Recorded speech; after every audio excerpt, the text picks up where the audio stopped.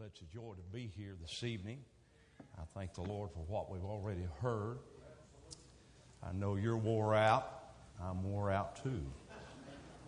I preached Monday and Tuesday night in Elkin, North Carolina for Brother Jeremy Simpson and drove down today. And all the way down I said, Lord, surely he won't call on me to preach tonight. So I'm trying to figure out if God's not listening to me or Brother Gravely's not listening to God. One of the two is happening, and I'm not sure exactly which one it is. But I appreciate the Lord tonight. Appreciate His goodness. Preacher friend back here, Brother Hutto, he said, "Are you nervous, preacher?" I said, "If you need your head examined if you don't get nervous in a meeting like this." Yes, sir. I appreciate Brother Gravely and the friendship that we've had, and I thank him for allowing us to come. I have no expectation of privilege. I don't deserve to be in a meeting like this. But God called me, and I go and I give Him all I've got and give Him the praise for it. I appreciate the singing already. Some of you I know, some of you I don't. Some of you know me, some of you know me as the weird guy in the meeting. But anyway, I used to almost apologize for being me. I read that poem old Brother Willard Thomas wrote, where he said, "I think I'll just be me." And I'll tell you, Brother Thomas had it right, didn't he? 2 Corinthians chapter 1. 2 Corinthians chapter 1 tonight. And I'm going to give you a message. I won't be long before you. 2 Corinthians chapter 1, when Brother Gravely booked me for this meeting, he made a request. He said, "Preacher, if the Lord will let you," he said, "there's a message you preached." He said, if the Lord will let you, would you preach it?" Well, I've prayed a long time about it, and I feel like maybe God wants me to preach it.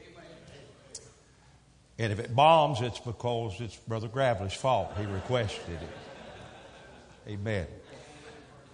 2 Corinthians chapter 1. Let's start verse number 3. "Blessed be God, even the Father of our Lord Jesus Christ, the Father of mercies and the God of all comfort, who comforteth us in all our tribulation, that we may be able to comfort them which are in any trouble, by the comfort wherewith we ourselves are comforted of God. For as the sufferings of Christ abound in us, so our consolation also aboundeth by Christ.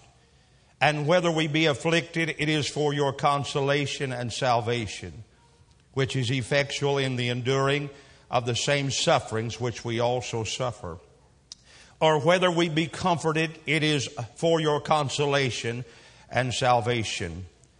And our hope of you is steadfast, knowing that as ye are partakers of the suffering, so shall ye be also of the consolation.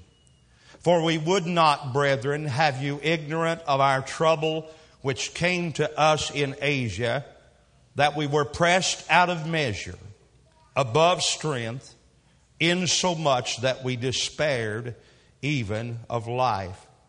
But we had the sentence of death in ourselves, that we should not trust in ourselves, but in God which raiseth the dead, who delivered us from so great a death, and doth deliver, in whom we trust that He will yet deliver us." Father, we thank You for the reading of Your Word. And Lord, I pray that tonight in this place, that You'd help me for just a few moments as I try to bring the message, God, that You've laid upon my heart for this hour. Thank You for what we've already heard. And Lord, I pray now that You'd give us receptive hearts for just a few more minutes. And Lord, we'll thank You for what You've done. Thank You for what You're going to do. In the name of Jesus, we pray and we ask it. Amen and amen. The Apostle Paul, writing here in the first chapter of Corinthians, in verse 3, he begins, "Blessed be God, even the Father of our Lord Jesus Christ, the Father of mercies." And I like this title, "The God of all comfort." I'm glad that in a world where it seems like it's hard to find any comfort, in a world where it seems like there's troubles on every hand, I'm glad that we tonight have the God of all comfort. I'm glad He is a God that helps us in all of the troubles of life. Paul knew all about the God of all comfort. Matter of fact, in this, if you read this, Paul begins to talk about not only he declared Him the God of all comfort, but Paul said, he said, we comfort others with the comfort that He has comforted us with. Paul said, I'm not saying something I don't know anything about. I've been through some things, and God has comforted me in the middle of all of them. And because of that, God has equipped me then to be a comfort to somebody else. But where I really want to get to is verse number 8. And Paul, speaking of an episode in his life, he doesn't give the details here in this, and many of you have studied this out. No doubt you could probably tell me exactly what it is.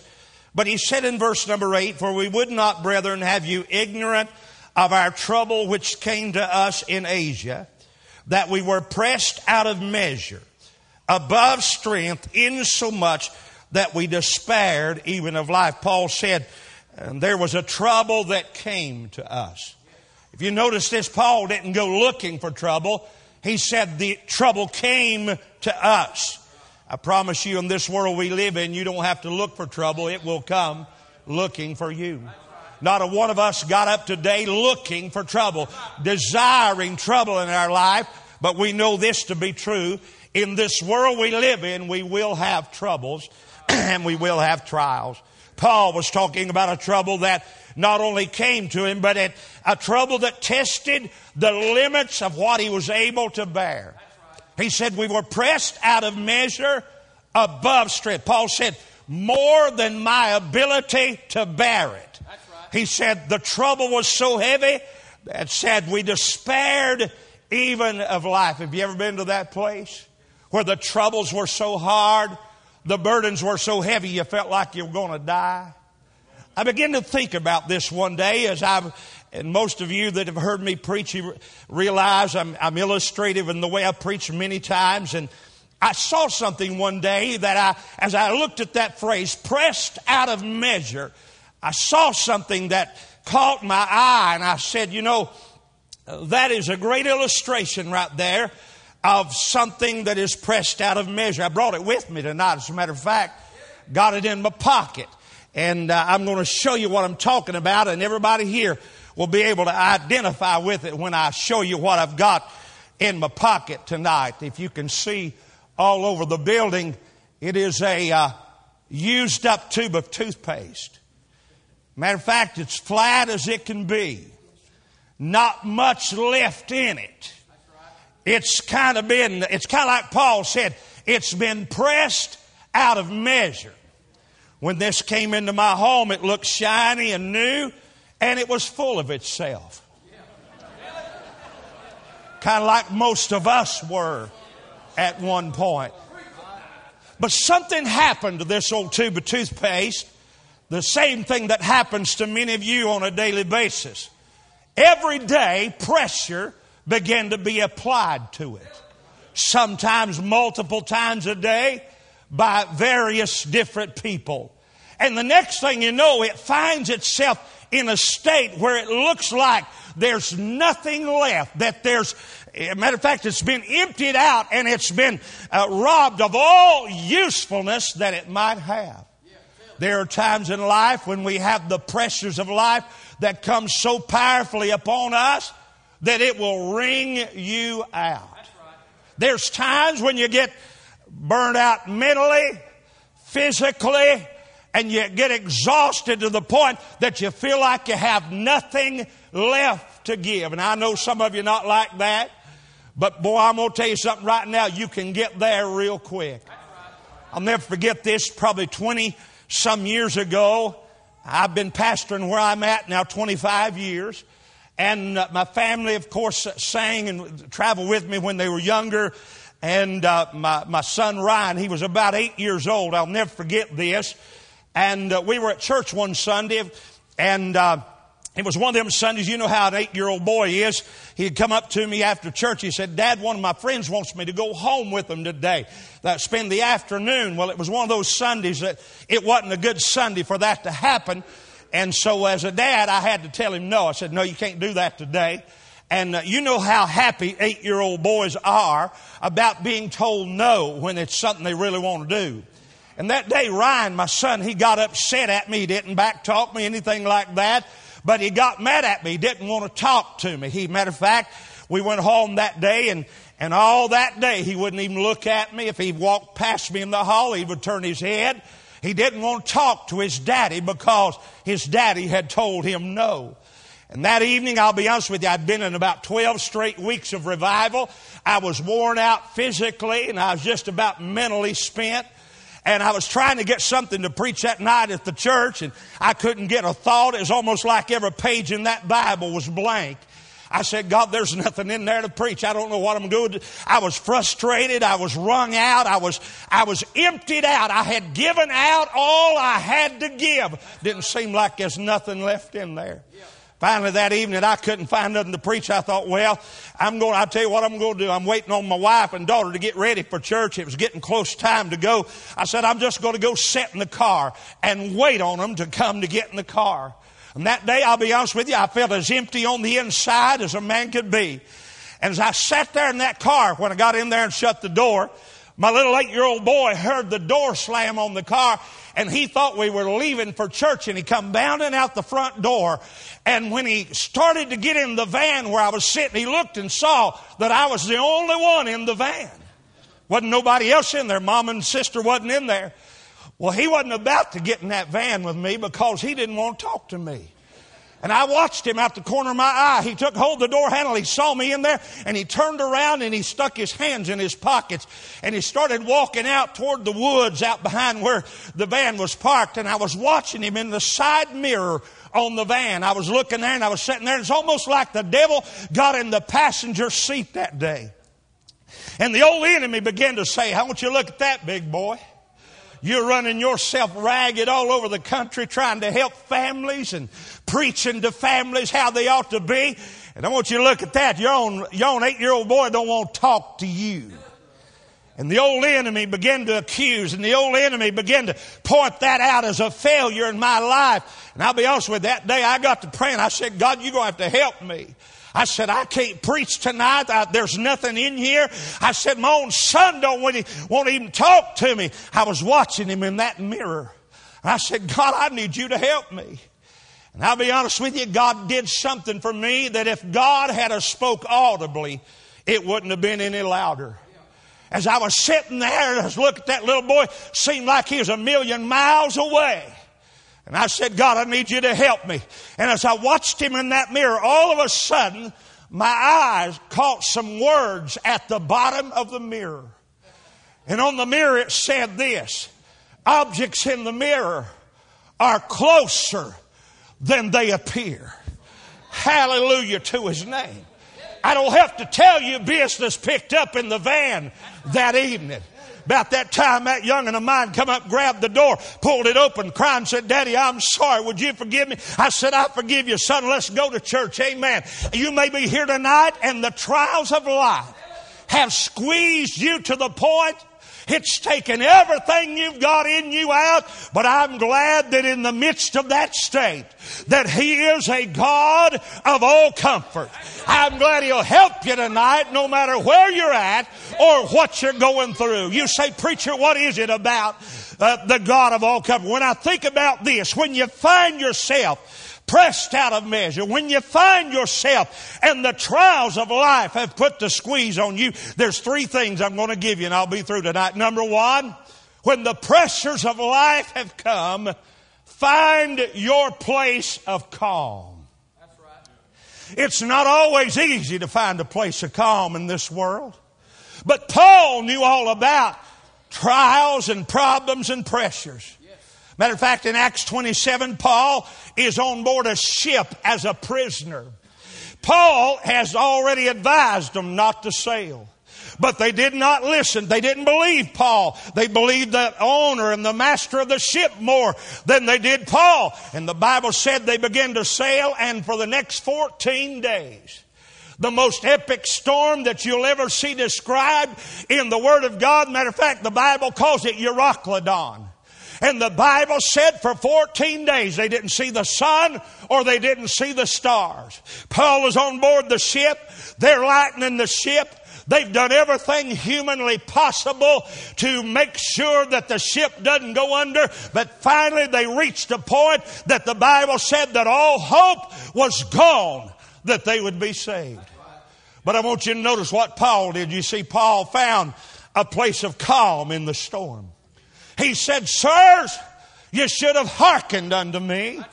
This is a classic case of I told you so. Paul said, you should have hearkened unto me and not sailed.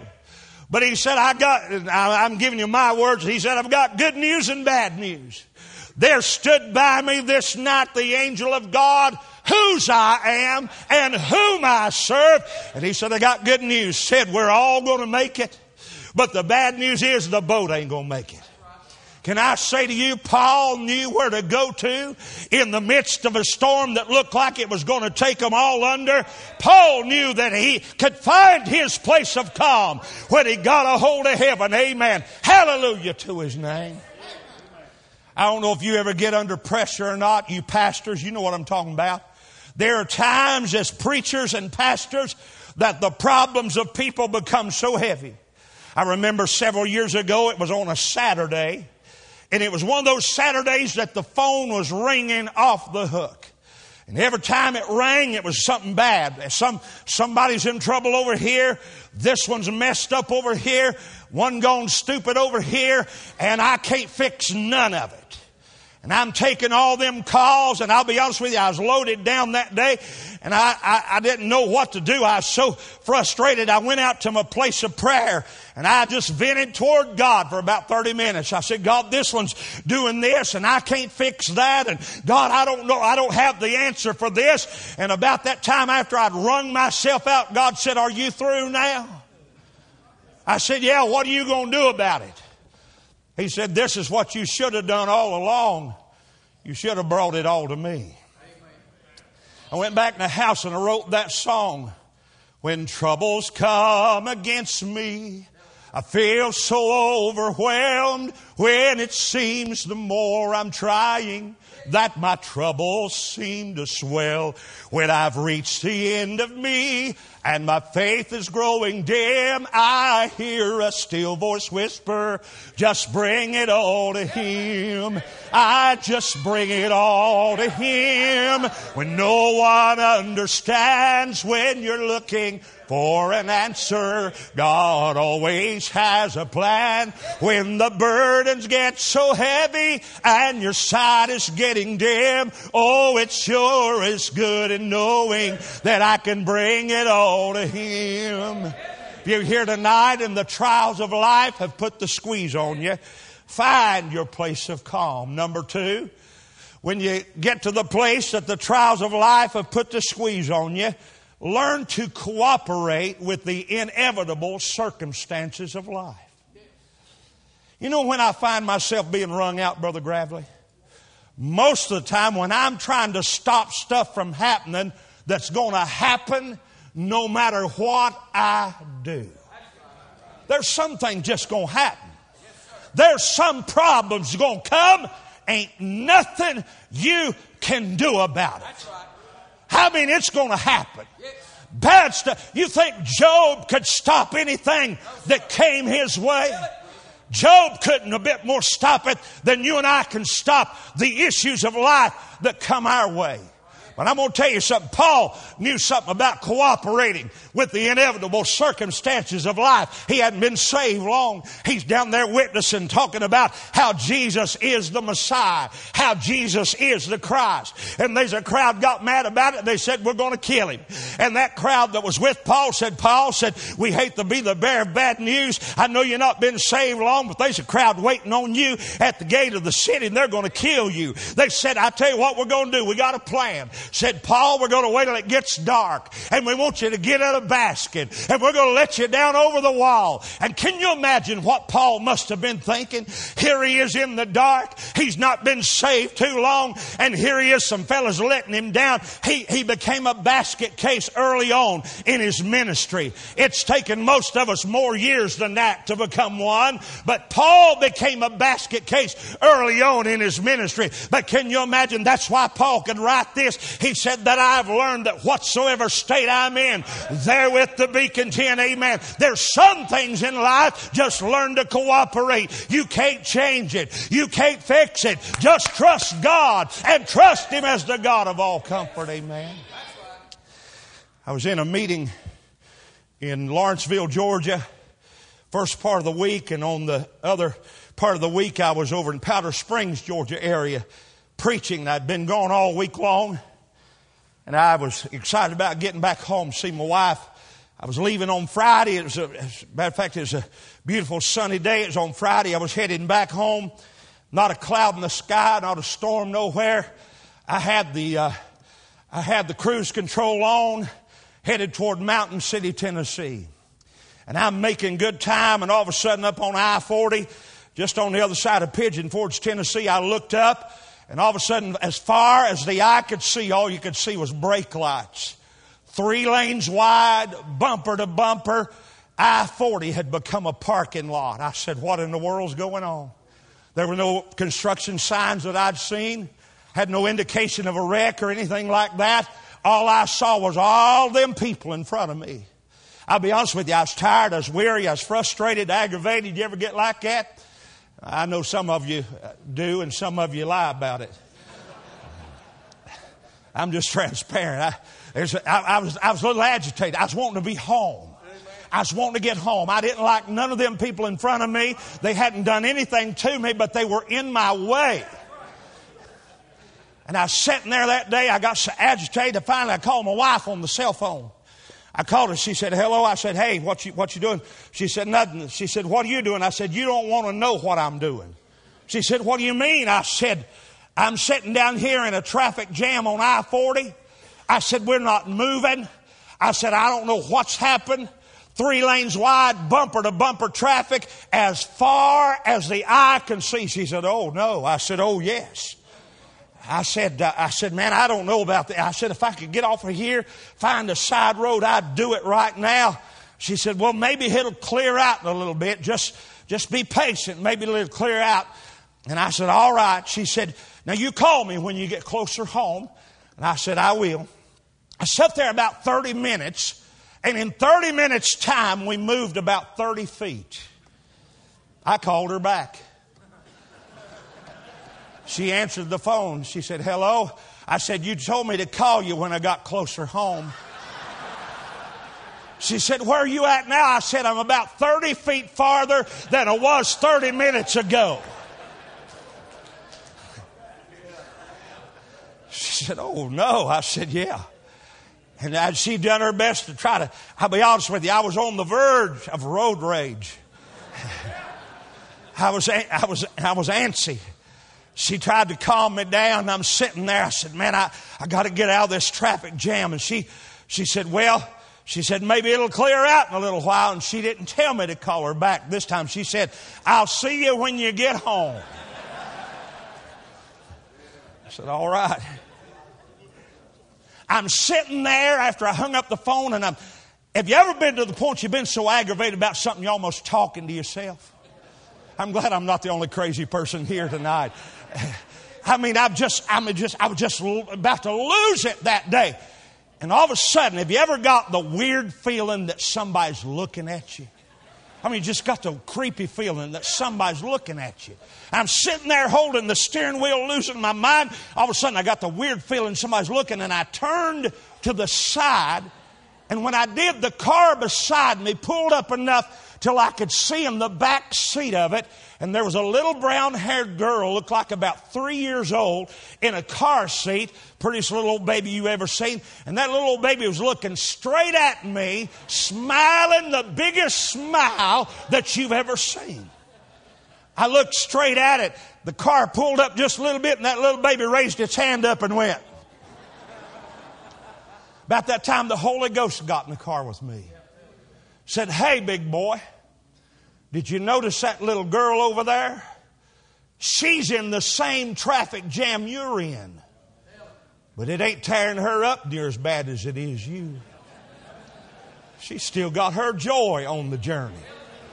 Can I say, sometimes the pressures of life and the struggles of life will rob you of your joy. You may be in a place right now you can't get out of it. You can't fix it. You can't even see any way of getting help. Just understand this, though. The God of all comfort will be there with you in the midst of all of your struggle. Hallelujah to His name.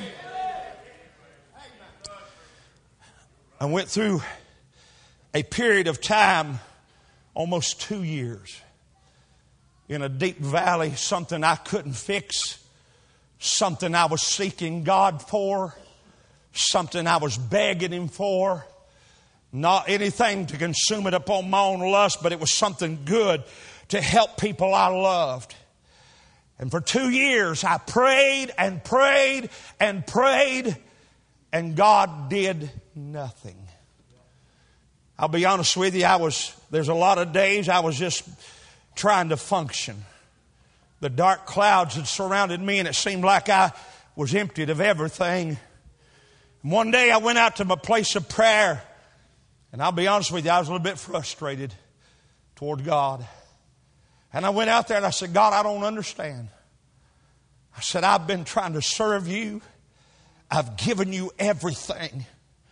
And I said, "God, for the last 2 years of my life, I've been begging you to do something, Lord, that would help somebody I love." And I said, "God, you've not done anything for the last 2 years." And all of a sudden, the Holy Spirit spoke to my heart and said, "Well, you're right. I haven't answered your prayer in the way you've prayed it. I haven't fixed it. I haven't even shown you that there's a possibility of it being fixed. But you're badly mistaken if you think I haven't done anything." And in my flesh and I said, "What have you done, God? For 2 years I've been about to die, and you've not done anything." About that time, the Holy Ghost said, "Turn around and look over your shoulder. And look back over and trace back every step that you've walked for the last 2 years. It's been my grace that's carried you every step of the way." I began to weep. I said, God, you're right. I'm sorry. I said, "God, you're right. You haven't answered my prayer. But God, I wouldn't even be standing here if it wasn't for your grace that's carried me." I went back in the house that day and I wrote a song called "When I Can't Thank Him for the Answer, I'll Thank Him for the Grace." I'm glad, praise God, that there's times in life when we can't thank Him for the answer we get. But I'm glad the God of all comfort, hallelujah, will help us to just trust His grace. Last of all, Paul said this. He said He's the God of all comfort. Find your place of calm. Go to the place of prayer. Learn to cooperate with the things you can't fix and put them in God's hands. Then last of all, Paul said this. He said, be a comfort to somebody else. I got to thinking about this old tube of toothpaste. It's as flat as a Baptist on Sunday morning at 15 till 12.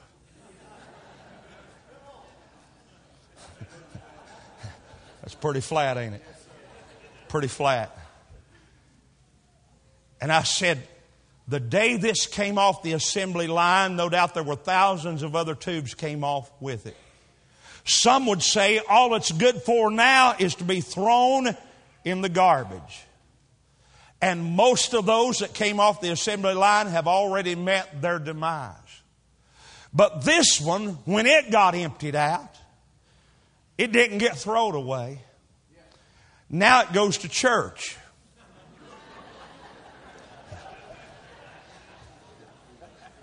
And matter of fact, it goes to church and testifies to the fact that when you've been pressed out of measure, you can still give God glory. Hallelujah to His name. Matter of fact, if you look at that, some of y'all say there ain't nothing left in there. Well, the one that bought it has got His hand on it. And even though you can't see it, I can feel a little bit in there. I am glad that God, when you think there's nothing left, when you say, I can't do it anymore, I'm glad there's a God. He's got His hand on you. He knows what. He said there's enough still in there to put a smile on somebody's face, praise God. I'm glad for a God that is a God of all comfort tonight. I don't know where you're at tonight, what you may be going through, but I know He is a God that is a God of all comfort. Father, we thank You tonight for what You've done for us.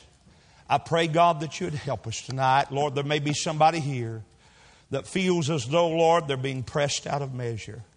Lord, they may be going through a trial that is more than they can bear. Lord, there may be a darkness that is almost ready to suffocate them. I pray that, God, tonight, would You help them in this place. And Lord, we're going to thank You for all You've done.